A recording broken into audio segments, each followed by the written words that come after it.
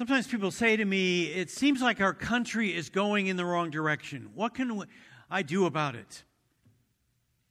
There's not much you and I can do to control what happens in Washington, D.C. There's not even much we can do to control Salem. I try not to spend my energies on things over which I have little control. I focus on things I can control. I can vote. I can control myself. I can exercise some influence on my family. I can try to provide good leadership for this church. I can't do everything, but I can do some things. One person can make a difference in this world. Solomon writes, "As a dog returns to its vomit, so a fool repeats his folly."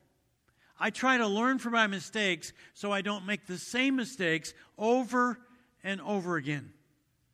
Arnold Toynbee said, "Those who refuse to learn from history are doomed to repeat it." I try to read a lot of history and learn from it. This is the third in a series of messages called How a Nation Unravels. We're trying to look at what happened to the people of Israel in the time of the judges so we can learn from them so we don't repeat their mistakes. So turn to Judges chapter 4. If you want to use our Bibles, it's on page 241. Again, the Israelites did evil in the eyes of the Lord. Now that Ehud was dead. Ehud was one of the judges. The people followed God under his leadership, then they fell away. So the Lord sold them into the hands of Jabin, king of Canaan, who reigned in Hazor. Sisera, the commander of his army, was based in Harosheth Hagoyim, because he had 900 chariots fitted with iron and had cruelly oppressed the Israelites for 20 years. They cried out to God for help. So let's look at where the people of Israel are. First of all, they turned away from God. They turned away from God and turned to the false gods of Baal. Secondly, there was no right and wrong. Everyone did as they saw fit. This is one of the themes of the book of Judges. Third, they lost their freedoms. The people around them had iron chariots, so they lost their freedom to travel. And they lost their freedom to speech, to speak against the people that were masters over them.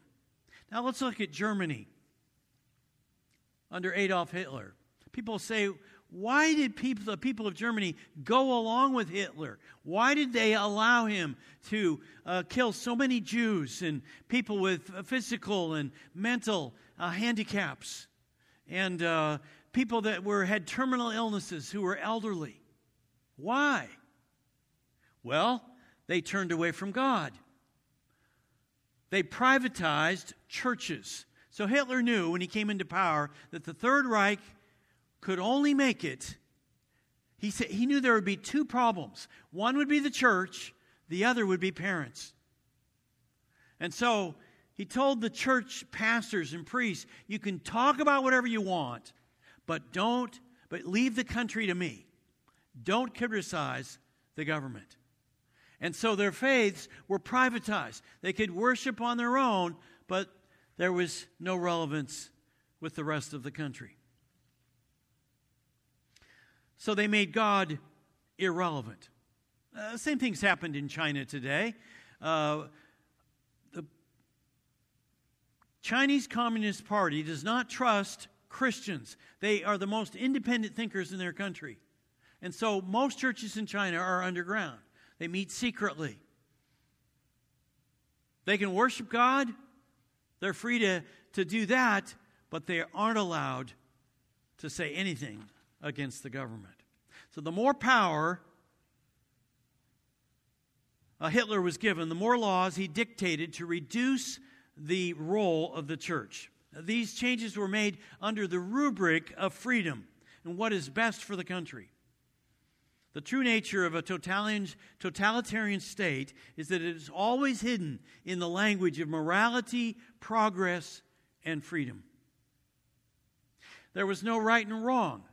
The government decided what was right. And third, in Germany, they made public education compulsory. Hitler said, you cannot educate your children at home.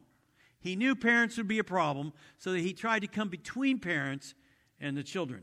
And then in the schools, he could teach them that the Jews were bad and they needed to be eliminated. And the physically and mentally handicapped and the terminally ill. The gas chambers were nothing but a consequence of the theory that human beings were just developed from molecules over years of time. When God died in the 19th century, man died in the 20th century. When people embraced evolutionary thinking in the 19th century, then 10 million people were killed under Adolf Hitler in the 20th century. 30 million people lost their lives under Joseph Stalin in the gulags in Russia. And 70 million people lost their lives under Mao Zedong in China. Fourth, speaking against the government became a hate crime. They lost freedom of speech.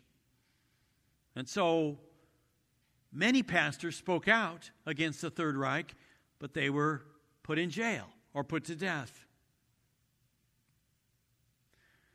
And the government stepped in to strengthen a faltering economy. Again, you say, why did the people go along with Hitler? Well, after World War I, the economy in Germany was destroyed.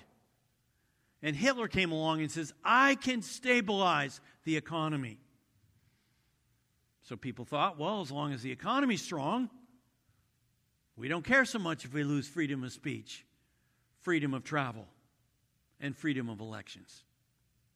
Hitler killed 8 million people, and 50 million people lost their lives as a result of that war. I see some of the mistakes made in Germany and made in Israel during the time of the judges happening in our country. Unless we learn from history, we're doomed to repeat it. So let's look at our country. We turned away from God. You say, well, I haven't turned away from God. I'm talking about just in general as a culture, and embraced evolutionary theory. Most churches have been privatized. Now, some churches agree totally with the government, so they have no voice. Other churches have to become privatized. We just kind of worship God and keep our faith to ourselves. And so we become irrelevant. Two, there are no God-given moral absolutes. You say, well, I believe in moral absolutes. Again, I'm talking about our culture as a whole. Humans decide what is right and wrong. Everyone does as they see fit. Three, we've lost freedom of speech.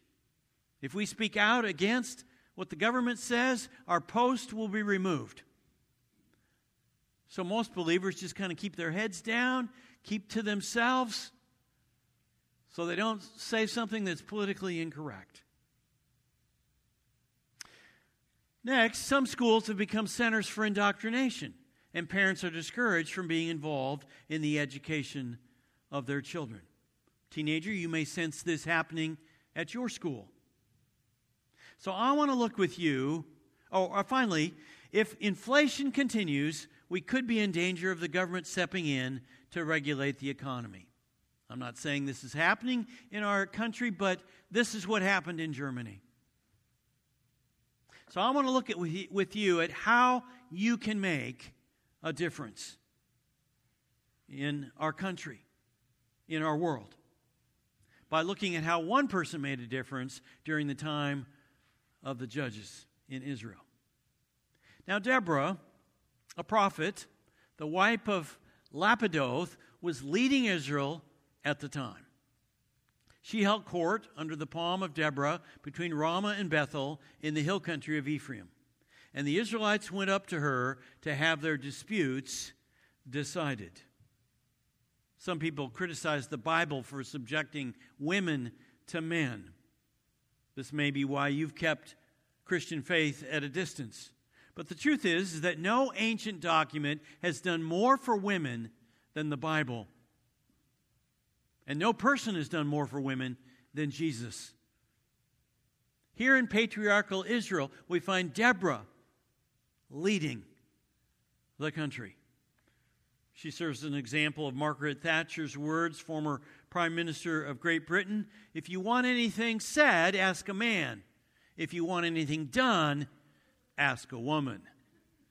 Women get things done. She sent for Barak, son of Abinoam from Kadesh in Naphtali, and said to him, "The Lord, the God of Israel, commands you, go take with you 10,000 men of Naphtali and Zebulun and lead them up to Mount Tabor.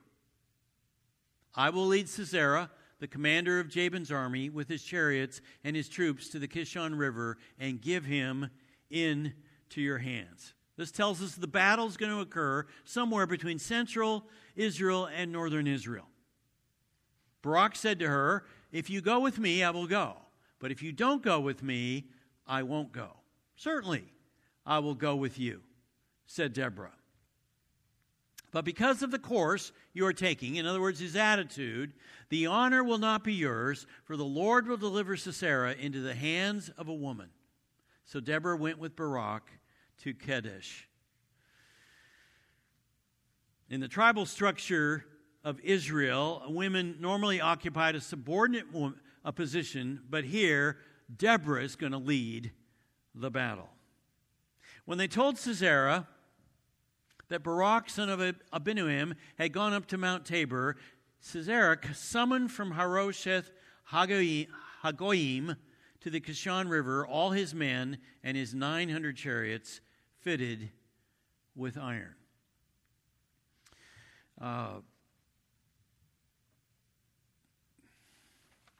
Then Deborah said to Barak, "Go, this is the day the Lord has given Sisera into your hands. Has not the Lord gone ahead of you?" So Barak went down Mount Tabor with 10,000 men following him.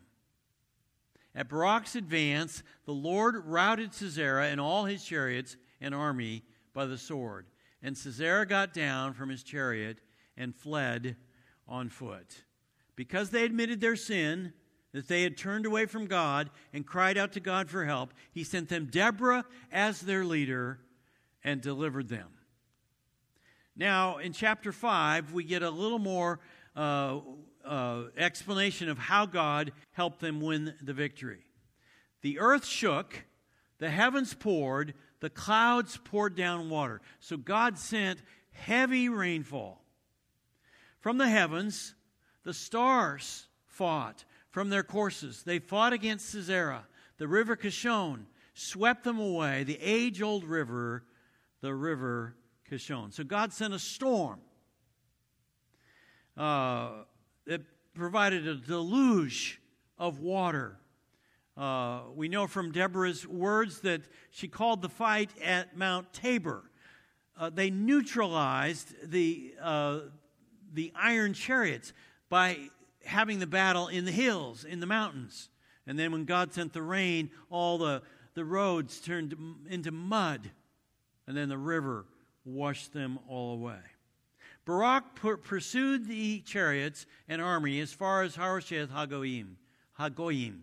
And all Sisera's troops fell by the sword. Not a man was left.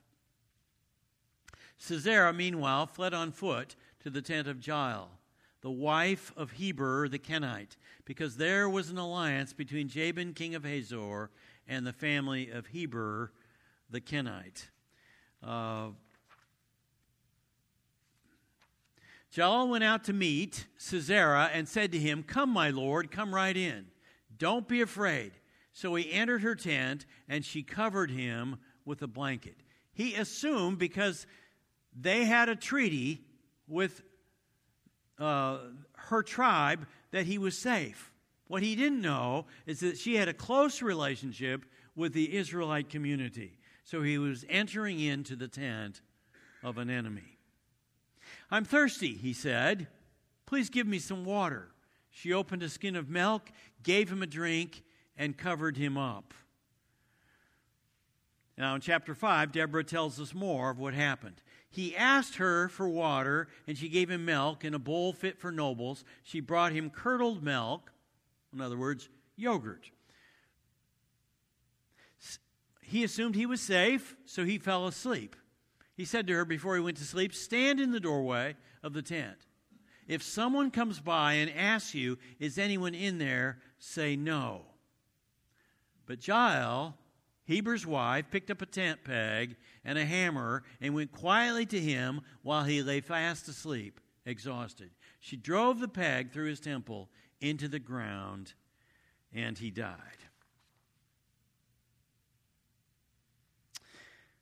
Deborah's prophecy was correct. God would give the victory to a woman, Jael. On that day, God subdued Jabin, king of Canaan, before the Israelites, and the hand of the Israelites pressed harder and harder against Jabin, king of Canaan, until they destroyed him. Deborah made the difference in Israel. One person made a difference. Like Deborah, you may feel like the world is out of control. Stuff's going on in your life, and there's nothing you can do to stop it. Don't believe that. You can make a difference. Let me highlight 2 ways you can make a difference. First, you can make a difference as a woman. I don't want to make this point just to women, but to everyone. Women aren't always heads of state and CEOs of companies. Sometimes they are. But there's no doubt they wield influence in the world. "Sir," said a timid employee, "my wife tells me to ask you for a raise." The employer said, "Fine, I'll ask my wife if I can give you one." Some people criticize Christian faith and the Bible for subjugating women to a lower place than men. When the subject comes up, it's helpful to ask people, what culture, what nation in the world do you think best lifts up women, empowers them in terms of education and economic status? It's obvious that in Afghanistan, women are second-class citizens. In fact, in most Muslim countries, women struggle to achieve educational and economic upward mobility. In India, women have been set on fire for having insufficient dowries. It's obvious that the Christian context is better for empowering women than Muslim and Hindu cultures. And of course, the once popular view that communism lifts up people, lifts up the oppressed, is rarely advocated anymore. 2 women who serve as a source of inspiration and hope are Aung San Suu Kyi, political dissident within the fundamentalist Buddhist country Myanmar, and Indira Gandhi of India. It's no coincidence that both of them had fathers who grew up in were educated at Christian-founded universities. And both of them were educated at the same university, Oxford, in England. It's not a coincidence that 2 women who have grown up in cultures where it's thought that women are not capable or qualified to lead, both emerged as leaders in this century as a result of the influence of Christianity. Then we have all the women in the Bible who led in a patriarchal culture. There's Deborah, we've just read about. Miriam is the sister of Moses, helped lead the people out of Egypt and taught the people in the desert wilderness. There's Esther, who led the people in Persia. There's Hannah. When Jesus was born, she was a prophetess. She had great influence in Israel. There's Mary, the mother of Jesus, obviously. She had influence with other people in the early church. There's women discovering the empty tomb. Women who couldn't even testify in a court of law are the ones who discovered the resurrected Christ. There's Priscilla, a teacher in the New Testament church. And then the Apostle Paul writes, "For all of you who were baptized into Christ have clothed yourselves with Christ. There is neither Jew nor Gentile, neither slave nor free. There's not racism in the Bible, nor is there male and female. He makes all people equal before God, for you are all one in Christ Jesus. To say to the Christian faith holds women back from God is to show ignorance. No one in the history of the world has elevated women more than Jesus. He leveled the playing field for all people. Let me mention one more woman who's making a difference. Danita Travis. She's probably not a name that you recognize, but she is working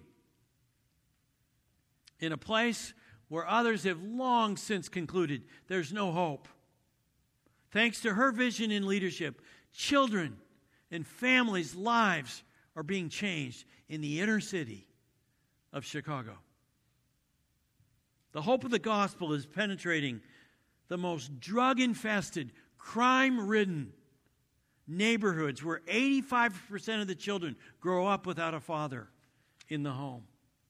The gospel is being implanted in these neighborhoods thanks to her leadership.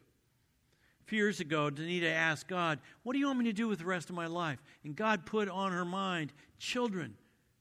She's always had a love for children.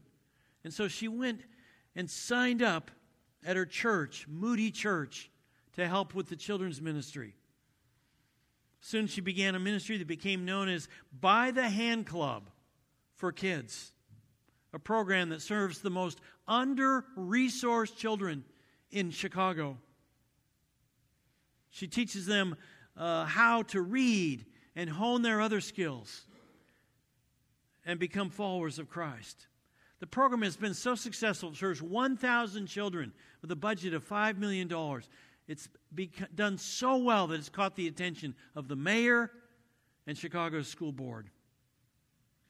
Through her faith and leadership, Danita has found that shining a light in a dark place is more effective than cursing the darkness. Ladies, you may find situations where you have to work harder as a woman to make a difference in the world, but you're not being held back by God. All people are equal before God at the cross of Christ. Like Danita, you can make a difference. Ask God what He wants to do in your life. Listen to Him and then go for it. And men, remember that the Bible and Jesus lift up women more than any other ideology in history. Second, your biggest contribution to the world will come through your faith in Jesus Christ and through the work of the church. Deborah did not set out to save Israel on her own power. Deborah said to Barak, "Go, this is the day the Lord has given Sisera into your hands. Has not the Lord gone ahead of you?" She knew that God was leading them. God was giving them the victory. We must never get out ahead of God. The Apostle Paul says, not that we are competent in ourselves to claim anything for ourselves, but our competence comes from God. Jesus Christ is the hope of the world. That's what we have to offer people. You may not feel particularly hopeful today. You may feel hopeless for our country, but never give up.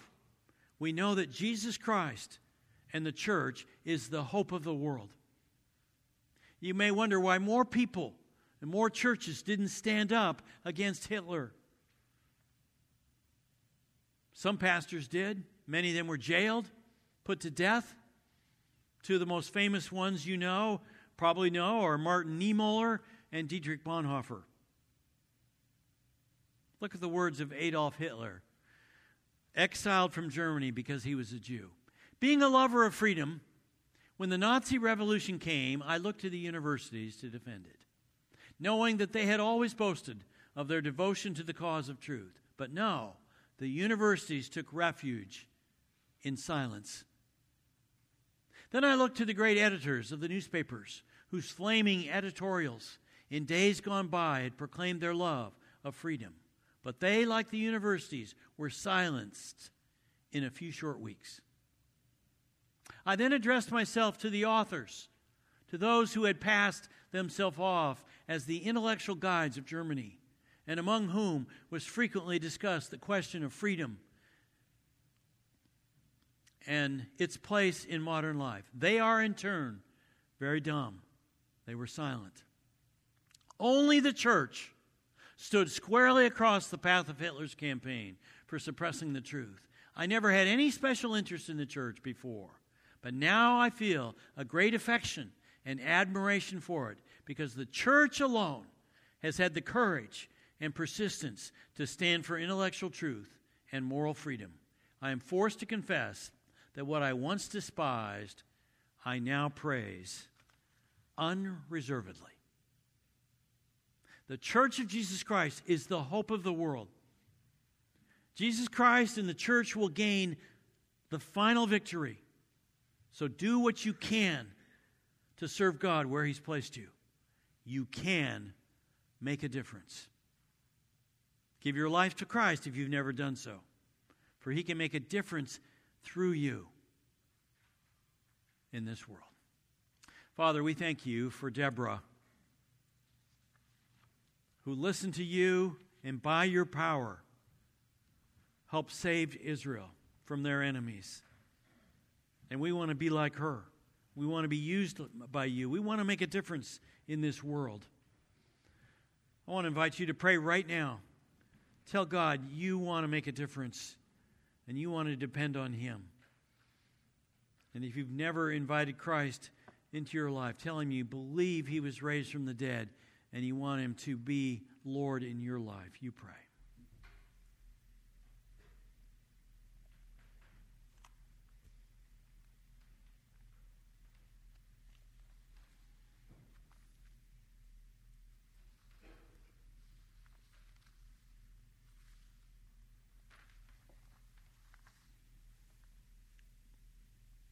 Father, thank you for